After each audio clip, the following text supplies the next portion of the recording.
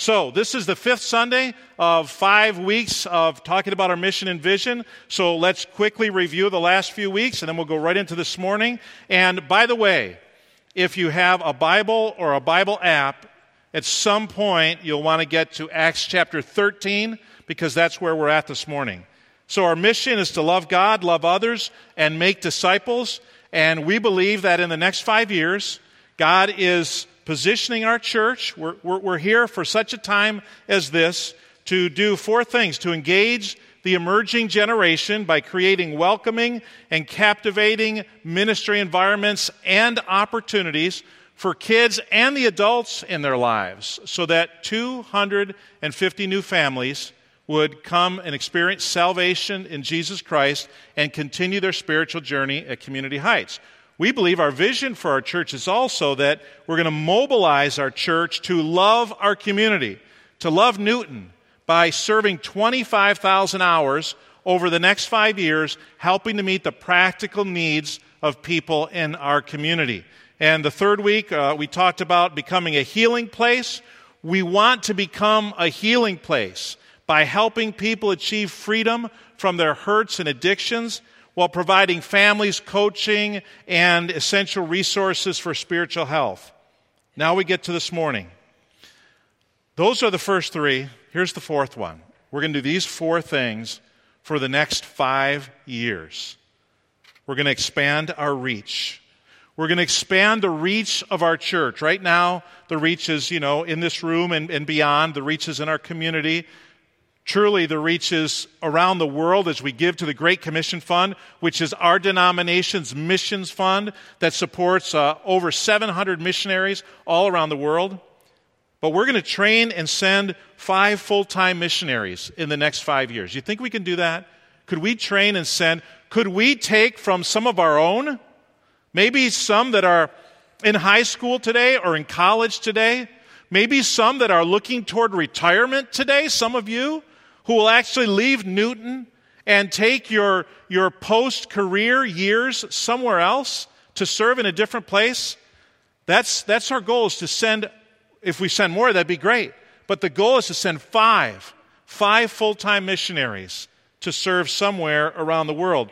And then to mobilize 100 of our adults and students annually on a mission experience. How many of you have ever been on a missions trip since you were a kid all the way on up? How many? Raise your hand. Okay, a good number. So now, how many of you have never really been on a church-sponsored missions trip before? How many? Raise your hand. Okay, a good number. Now, not all of you raised your hands. I can tell from up here, not all of you have. So we still have people who have yet to go on their first trip. And the greatest thing I ever did as a youth pastor was take students on missions trips. There's a girl, her and her husband are now leaders in the church that I was at in New York, where I was the youth pastor for 10 years, and they are now youth sponsors and youth workers at that church. They've got kids who are now in the youth group, and I think their oldest is graduating out already. But I remember Sarah, when she was in 7th grade when I got to the church, Sarah was upset, and she told her Sunday school teacher to shut up. Well, I was called into it being a new youth pastor, and the kids didn't really know me. And I remember meeting Sarah in the hallway, and I said, "Sarah, you cannot tell your Sunday school teacher to shut up. You can't tell Mrs. McCoy to shut up."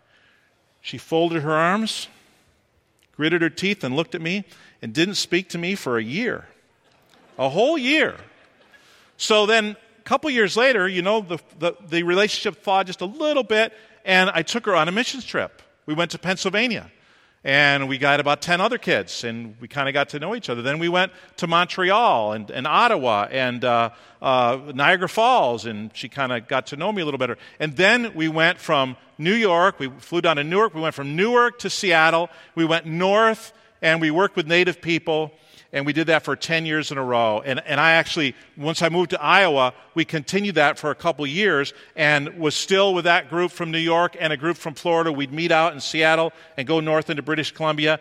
Her life changed because of going on missions trips. So if we could get our students and some of us older people out on missions trips, it will change our life. It will change the perspective of our perspective on the world. And then thirdly, we're going to partner with our district churches to plant at least 3 new churches within our district. So now we're an alliance church, right? The Christian and Missionary Alliance.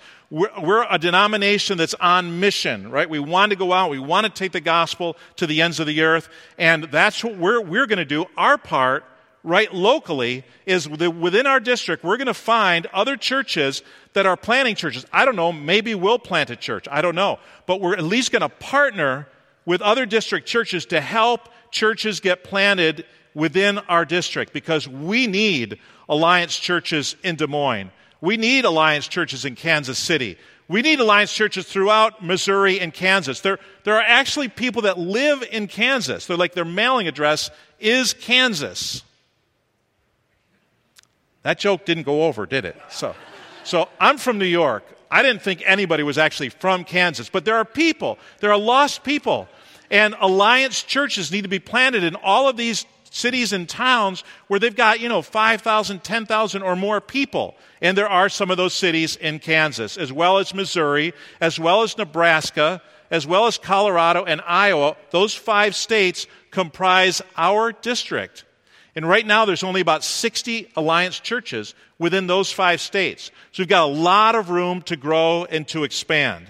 So that is the 4th part of our mission, to train 5, to mobilize 100 every year, and then to plant 3. If we could do that over the next 5 years, we are going to make an impact for the kingdom of God, right? We're going to make an impact. Now, I have some friends who adopted a little girl, and this little girl was adopted about 3 years ago. Seems like I'm always talking about adoption. I guess it's going on a lot in my life these days. They adopted this little girl knowing that she had Down syndrome. And so they adopted her south of here. They brought her home, and they've had her for 3 years now. You're looking at Eliza, and that's her mom. And her mom wrote this the other day, and I thought, this connects with what we're talking about being a church and a people on mission. She wrote, "Parenting Eliza is a journey of loving deeper and allowing myself to grow into receiving love too." Her mom, Kayla, wrote, "I watched Won't You Be My Neighbor and can't stop thinking of an old clip of Mr. Rogers singing with a little boy in a wheelchair who had significant special needs. It's beautiful not only to read the lyrics on behalf of my little girl with an extra chromosome, but also let them fall in the corners of my heart too." And the lyrics that Mr. Rogers sang to this little boy in a wheelchair, and I'm not going to sing, although I could probably sing as good as Mr. Rogers, for those of you who remember Mr. Rogers. "It's you I like, the way you are right now, the way down deep inside you, not the things that hide you, not your fancy chair beside you. It's you I like, the way you are right now. It's you I like, every part of you, your skin, your eyes, your feelings, whether old or new. I hope that you'll remember, even when you're feeling blue, that it's you I like. It's you yourself. It's you. It's you I like." Kayla writes, "What a deep joy it is to like, to love without agenda, without qualifiers, without strings. I don't love Eliza for what she can or can't do. I love her right now just the way she is." That part's easy. But what's mind-blowing to me is that I could also be worthy of a no-qualifier type of love. She's pointing me to that. If a pastor's wife has a hard time understanding a God who loves without qualification, who looks at us with our extra this and too few that and an imperfect self and can love us, the people in our community without Jesus, they have a hard time believing that there's a God who loves them. And historically, in our nation, Christians haven't always done a good job of helping lost people believe that there's a God who actually loves them. That we've done a good job helping lost people understand that there's a God who is set against them. But what about a God who loves without condition, without performance or behavior, but who loves unqualifyingly? And what if our church could be known in our community as, hey, that's the church that likes us. They sing to us, it's you I like. You know, we have a lot of thoughts about Newton, right? Especially over the last 10 to 15 years. Now, I've heard them. I don't so much have them as you've experienced them. But to actually take that and redemptively say, God has brought us as a community through what we've come through so that we can be here right now at this time, in this day, and hear from God and allow God's people to love a community that's still just a little broken and still just a little hurting. And like so many other communities across the country, experiencing that brokenness and addiction and hurt and pain and separation and families broken apart. And a lot of young kids who are broken and hurting due to no fault of their own, but it's because of those who come before them.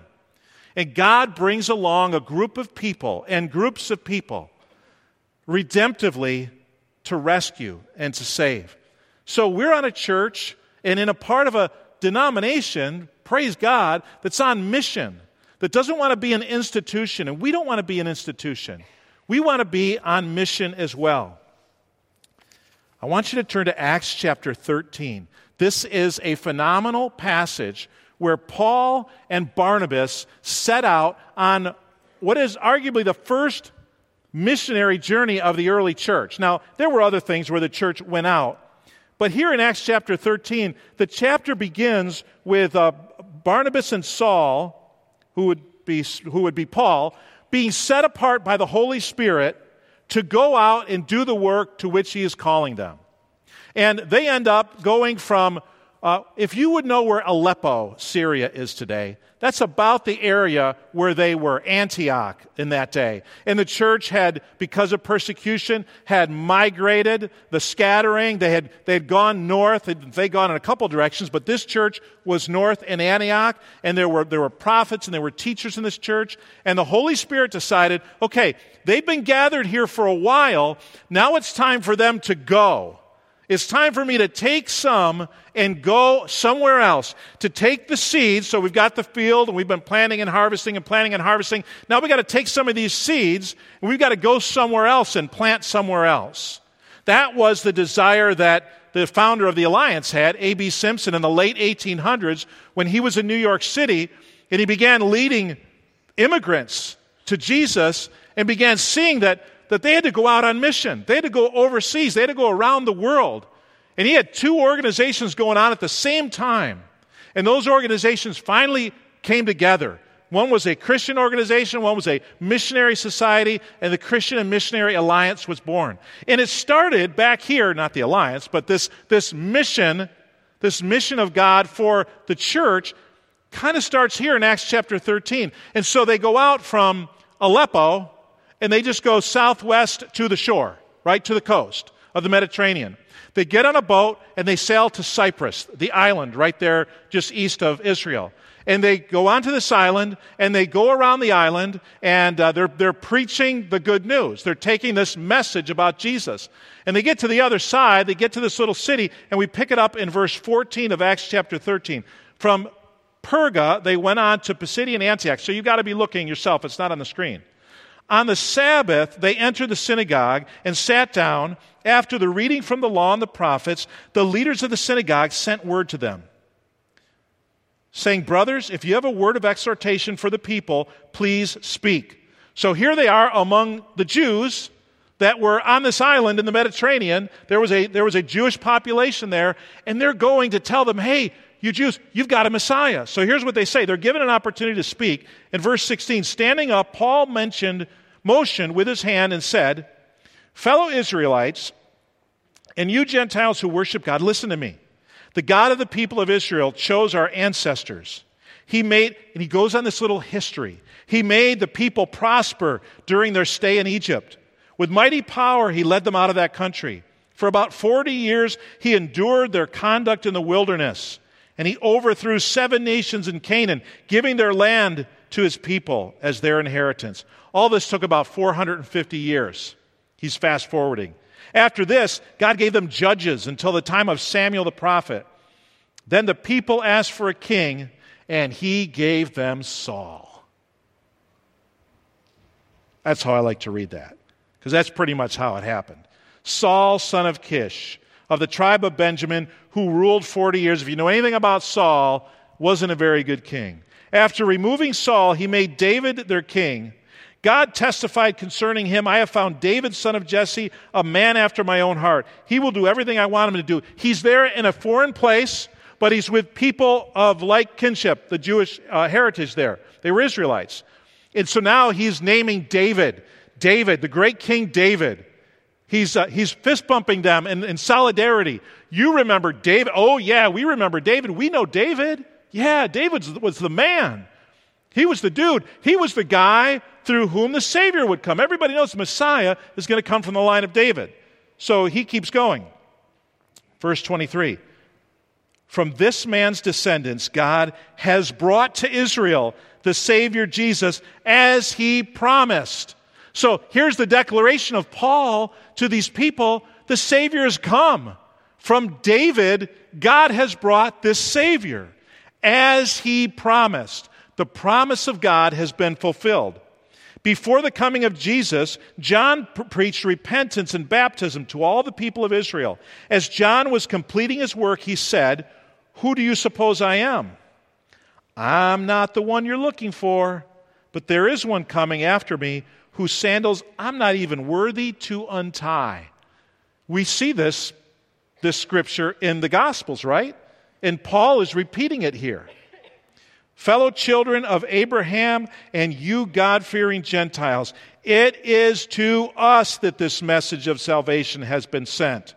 This message of salvation that God sent here in the person of Jesus Christ that became a message and ministry of reconciliation was given to the church. We've got it. We're it. We have it. We have to take it. We have to take it and say to people, hey, you and me, it's to us that the Savior's been sent. That's why we have to be a church on mission.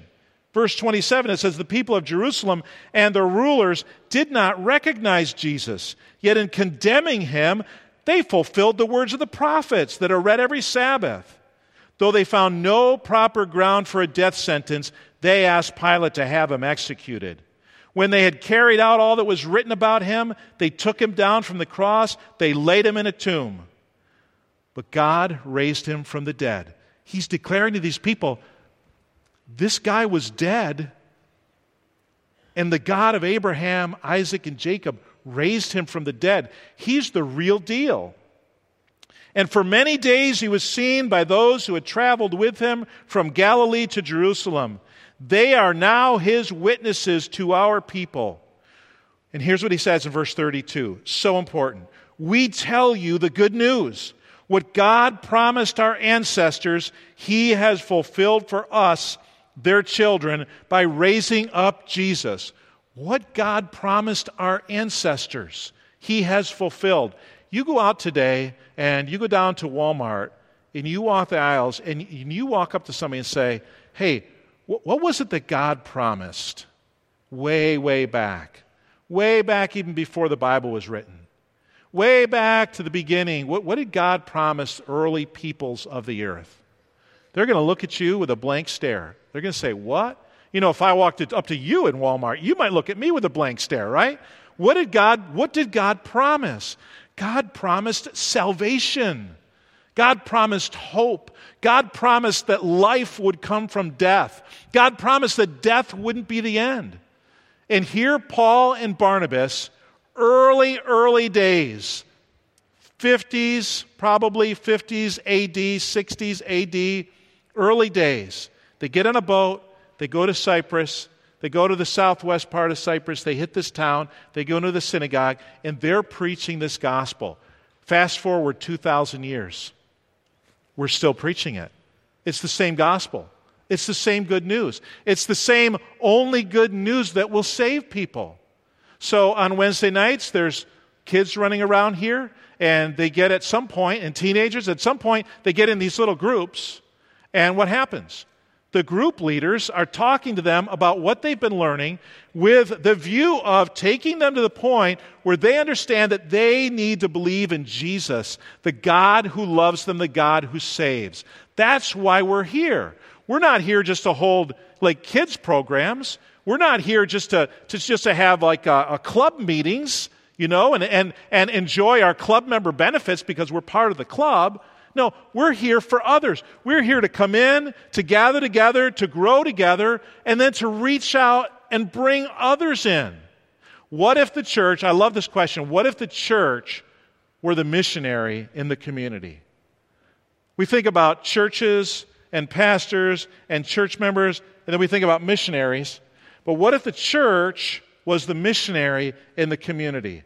That's what it means to be on mission. To not see yourself as a member of a club, but to see ourselves as a missionary, as somebody on mission. See, missionary isn't some little goody two-shoes. A missionary is somebody on mission. They actually have a mission to accomplish. They're not just like driving around to drive around, but they're going somewhere. And our church has to be going somewhere. We have to be reaching out and seeing the types of things we talked about happen because the pond that little stream ends in is all about transformation. It's all about life transformation through salvation in Jesus Christ. Now, scooching down in Acts 13 to verse 36, a couple more verses here. Now, when David had served God's purpose in his own generation, notice he's going back to David again. When he served his purpose in his generation, he fell asleep. He was buried with his ancestors, and his body decayed. Okay, so you think David was a great guy, right? You think David was like the man in Jewish history. You think he was the greatest king of Israel. But he died, and he was buried, and his body decayed. If you go and dig him up today, there may be some bones, but that's it. Maybe some bones. And this is back then. Today, I don't know. He said, David died. You think David is great? Now, I'm going to tell you about somebody greater than David. He says, his body decayed, but the one whom God raised from the dead did not see decay. His body didn't decay. He's the first one to see new life. He's the first one to defeat death. And his life and his defeat of death tells us that we also can defeat death. There's a guy who was a pastor of a large church out in California, wrote a bunch of music and cut a bunch of albums with his worship team. I'd gone to a couple conferences there, and I remember it was 1998, and I was outside of the church building, and they had big tents. It's in Southern California in the nice weather, and they had these resource tents. And they had just cut this new CD. And this guy's name is Rick. He was a worship pastor there. And I remember talking to him. And he was telling me, this new CD, it's called Healing Grace.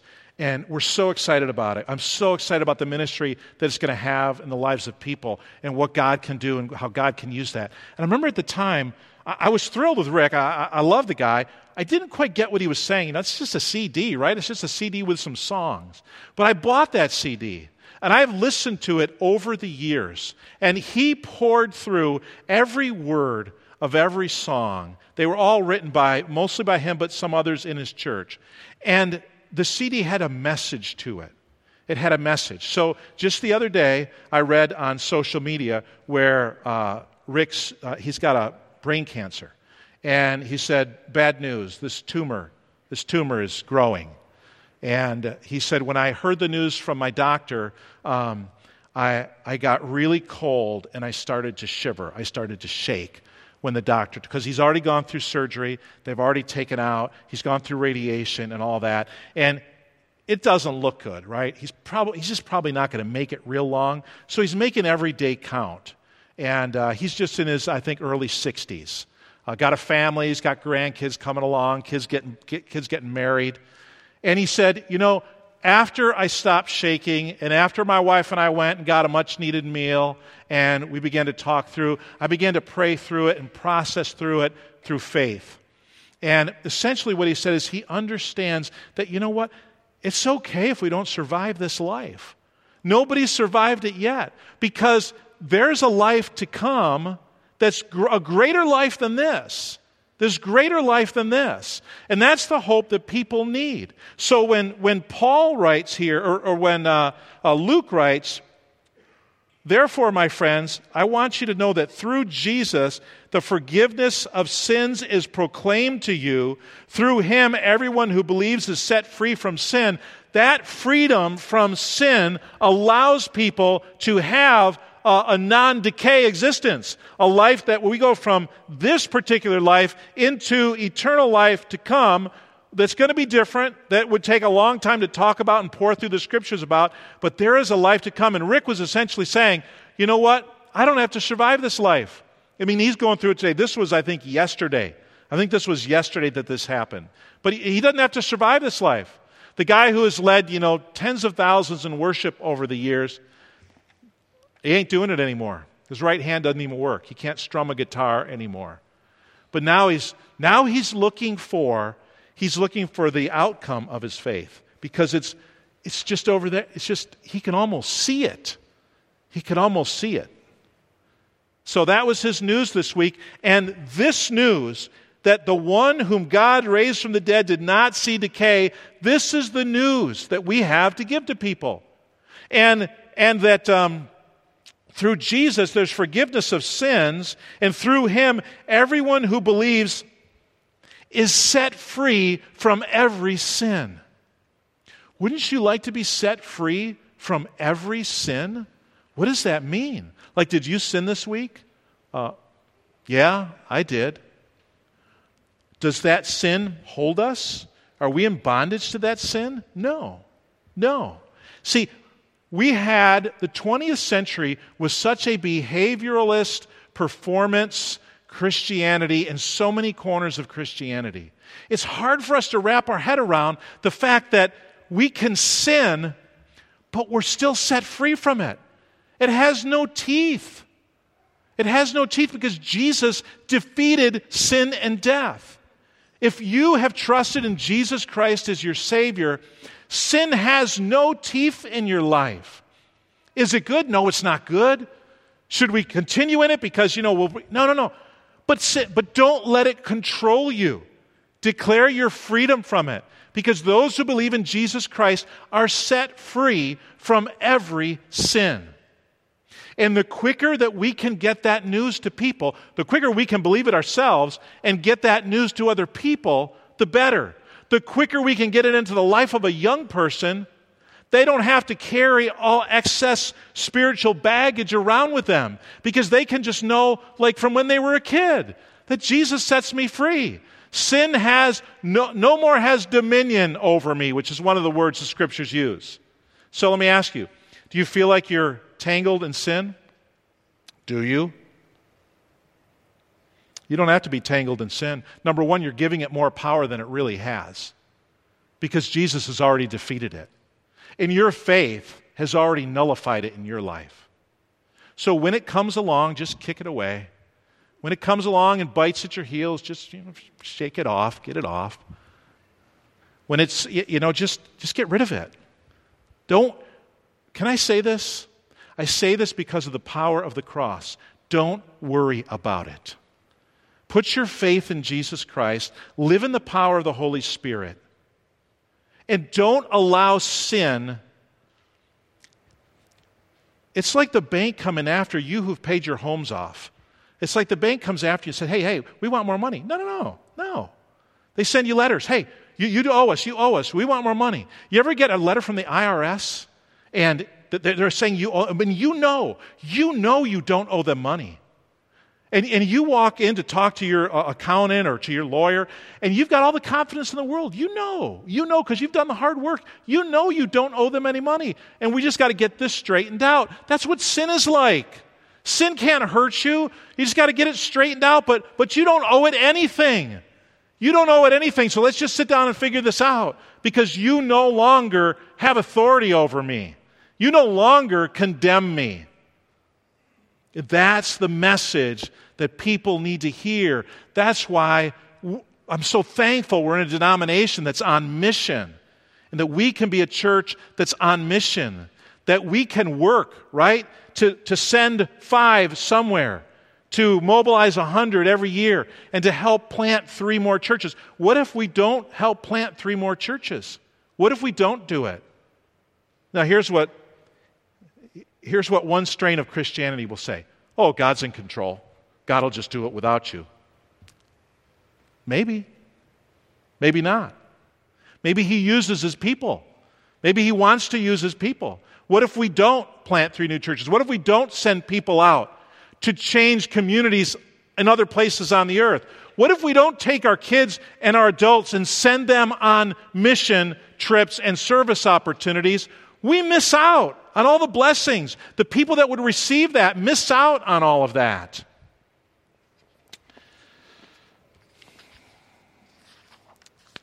This little girl, Eliza, what I didn't tell you is that she's been in the hospital for 4 weeks. Eliza's been in the hospital for 4 weeks. It finally came. This sickness came over her and her compromised immune system.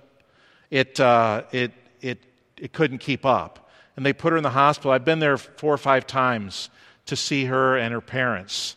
And she's finally getting better. After being on the most advanced respirator they could put her on, 100% oxygen, it was pedal to the metal, and she was just barely hanging on. Well, I read this yesterday. A thing happened yesterday. They kicked us out of pediatric intensive care. I kept asking, "Are you sure?" And they kept answering, "Yes." Her mom writes, "I could have cried as we made our way to the new room, grateful for every gentle nurse and wise doctor and life-saving piece of equipment in the pediatric intensive care unit that quite literally saved my daughter's life. We're settled in her new room on the general floor, and she's already so much stronger than she was yesterday. She's currently on 0 oxygen with 0 IVs. At one point, not too long ago, she had a machine doing all her breathing for her and more than 20 drips. But today, after some adorable smiles and lots of cuddles, she's happily snoozing on my chest, and I know in a new way what it feels like to hold a miracle. She has to pass a swallow study on Monday, that's tomorrow, so she can eat on her own. She has some physical therapy and occupational therapy to catch up on as she recovers. But we're still working on the pain medication weaning, but breaking out of here is on the horizon. Her 3 brothers are able to visit finally, and we're all just 1,000 times thankful. I don't have any profound words, just an insanely grateful heart. I've been singing this all sons and daughters song to Eliza. Eliza, the little girl who couldn't breathe. Eliza, the girl who needed the machine to do in a sealed way all the breathing for her. She's been singing this song to her. You give life, you are love. You bring light to the darkness, you give hope, you restore every heart that is broken. Great are you, Lord. It's your breath in our lungs, so we pour out our praise. We pour out our praise. It's your breath in our lungs, so we pour out our praise to you only. Thank you for all the ways so many of you pointed our family to hope in the darkness. You know what? That's where people are at. The people that we would send missionaries to, the people that we would go on a missions trip to, the people whose practical needs we would try and meet in our community, the families who we would invite to come to this room that we fixed up for them, they don't have breath in their lungs. They don't have spiritual breath. It's like spiritual suffocation. They're suffocating because they don't have spiritual breath. And they need somebody to come along and give them a little gospel oxygen. They need hope in their darkness. It's dark. I was in there with this couple, and we were sitting there at Methodist Hospital, and this little girl, I wish I could remember the name of the machine. Some of you would know it. It's that one that's like 120 respirations a minute. Just like boom, boom, boom, boom, boom, boom, boom. And it's supposed to be breaking up stuff. She was on it for 5 days. They took her off of it, and she immediately crashed. They thought she was ready. Her numbers looked okay, but she immediately crashed. They were in a really dark place. 4 weeks this little girl's been in the hospital, and they got 3 boys at home and trying to carry on with life. People need hope in the darkness. And when people are in their darkest places, people like us need to be there. Just be there. Just be present. Be present and walk with them through it. So let's look at these last 2 slides. Acts 13, those 3 verses again. From this man's descendants, God has brought to Israel the Savior, Jesus, just as He promised. God's already provided. He's provided the Savior. What God promised, He has fulfilled by raising up Jesus, who defeats death and hell and sin. And sin. People not only get saved or receive salvation, now they've got power to actually live their life. They don't have to be dragged down by the addiction and the sin that's so plagued them and that they've struggled with. And everyone who believes is set free from every sin. This is the purpose of having a vision and being on a mission. You know, those 4 things, those 4 vision statements, they could have been other stuff. It just could have been other stuff. Instead of red, it could have been blue, right? Instead of this size, it could have been this size. It doesn't matter. What matters is that we join together and we have a place where we're going. And we align ourselves around that, and we all get together, and we move in that direction, and things will get accomplished that would never get accomplished if we had no direction. So, the very last slide and the very last verse I want to read to kind of cap this series is Romans chapter 8, verse 14, which says, "Those who are led by the Spirit of God are the children of God." Nothing happens apart from the power of the Holy Spirit, who is God. Nothing happens apart from the work of God. Nothing does. So, would you read these 2 paragraphs with me? Could this be, and I want to welcome our worship team to come up. Just come on right back up. You can come up to the platform right now. Because I would like us to read this together as a closing prayer to this series. And I want us to depend on and trust on the Holy Spirit. Those who are led by the Spirit of God are the children of God. Are you a child of God? If you're not, believe in Jesus Christ. Believe in the one who died for you, who paid for your sins. Believe in that Savior whom God sent. And if you are a child of God, you can be led by the Spirit of God. And we here at Community Heights, we as a church family need to be led by the Spirit of God so that we can provide hope for people who are in darkness and so that we can give gospel oxygen to those who are suffocating spiritually and facing certain eternal separation from God. Would you pray this with me and would you read it along with me? God, may we be a church whose sole source of power is the Holy Spirit. Lead us by your Spirit to accomplish your vision for our church and our community, region, and world. Holy Spirit, give us the power to love, so that love is the driving force behind all we do, because you, God, are love. May the fruit of our ministry be transformed lives. Amen.